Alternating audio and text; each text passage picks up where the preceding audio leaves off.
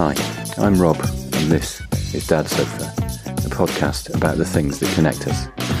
Whether it is a rained-off attempt at a trip to the pub, or string theory, a cycle to Cornwall, or a chat in the sea, we talk about the stuff of life, what makes us curious, the stuff that connects everything, the spaghetti of life. Come and join us. Get comfy. This is Dad's Sofa.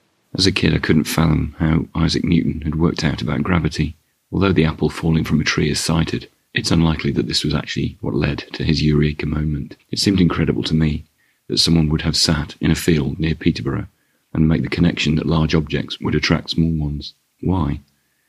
I became really fascinated by Kepler's laws, and the more I picked up, the more blown away my mind became. But it wasn't until I started sailing dinghies with my kids that I really started to appreciate how from basic principles one could at least realise that something was really going on without having to get a telescope out or do some mathematical equations. When I go down to the coast, we usually arrive in the dead of night, and it's particularly spectacular when the moon is full and fleets onto the sea, shimmering away. If it's a warm night, I'll sit out on the deck in the darkness with a drink and soak up the view.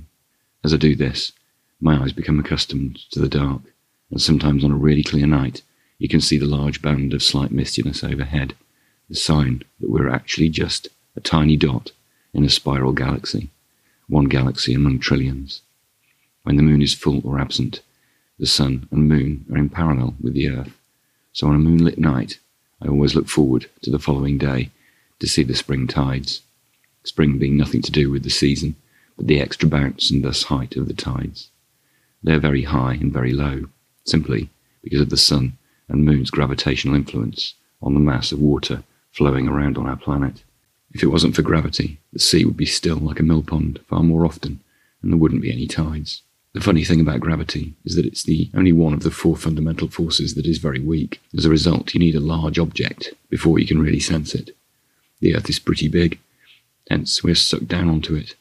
The gravitational force also influences the shape of planets and other rocks floating around. There is a critical mass beyond which gravity influences such a force on the rock that it pulls the planet in on itself but towards the centre. So this is the reason that the larger the planet, the more perfectly circular or orb-like it becomes. The fact that all matter is made up of fundamental particles, which are like tiny flashes of electricity, is my way of seeing how gravity works.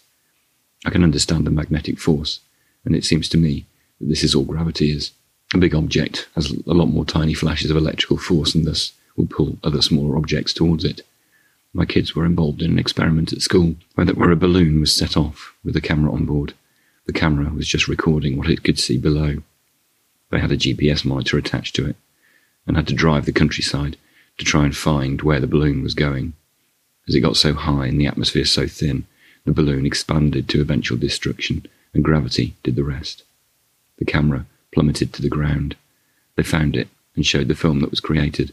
It was fabulous to see the ground with field gradually becoming smaller and smaller, and suddenly you could see the curvature of the earth as the surrounding light got less and less. Eventually, you could see the whole of the earth below, and then the whole thing happened in reverse as the camera flailed back down to the ground.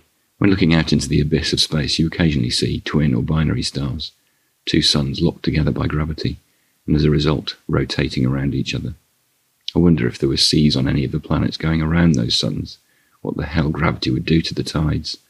I imagine sulfuric acid or liquid methane seas constantly behaving like hurricane storms, worse than anything ever experienced on Earth. But for the most part, climate change aside, many of the tidal issues we experience in Cornwall are relatively minor.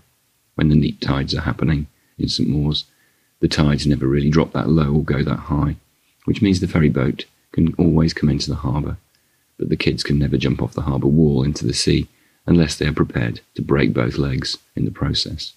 When the spring tides come, at low tide, boats can only get to the ferry end of the quay, but at the high tide, streams of kids dive, jump and somersault into the waves.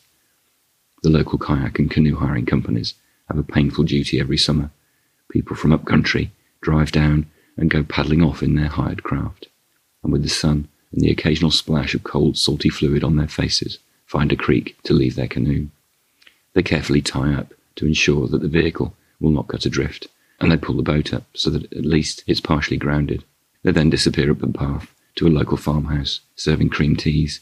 They spend an hour and a half eating scones, arguing about whether the pronunciation is scone or scone, or whether the cream goes on first, or the jam goes on first. Someone mentions that they are from Cornwall, and the jam has to go on first, with fresh scones, because if you put the cream on first, the fat melts and gravity takes the cream down into the scone. Then Tarquin from Devon asks the somewhat awkward question, so do you put jam on your hot toast first, and then spread butter on the top, and then saying, and anyway, it's scone? The discussion continues as the farmhand shakes their head, taking the plates away, and the party make their way down the path. The spring tide has now gone out. The group goes silent, and they see that the sea is now 50 metres away, and the ocean-going vessel is now half sunk into the mud. After half an hour of trying to rescue the thing, while knee-deep in mud, they realise that they'll have to ring the hire company to be rescued. They are advised either to walk the 10 miles around the creek, get a taxi, or wait the 6 hours for the tide to return, so that they can come back, by which time the evening will have set in, and the hire company will have closed down for the evening. So the company go back the next day to pick the craft up, and the party, who got themselves stranded, sit in an evening pub with tired eyes and mud up to their knees, while a local Cornish lass, semi-laughing, talks to them about the difference between a spring tide, a neap tide, and the quality of a low-level force called gravity that caused them their great inconvenience that day.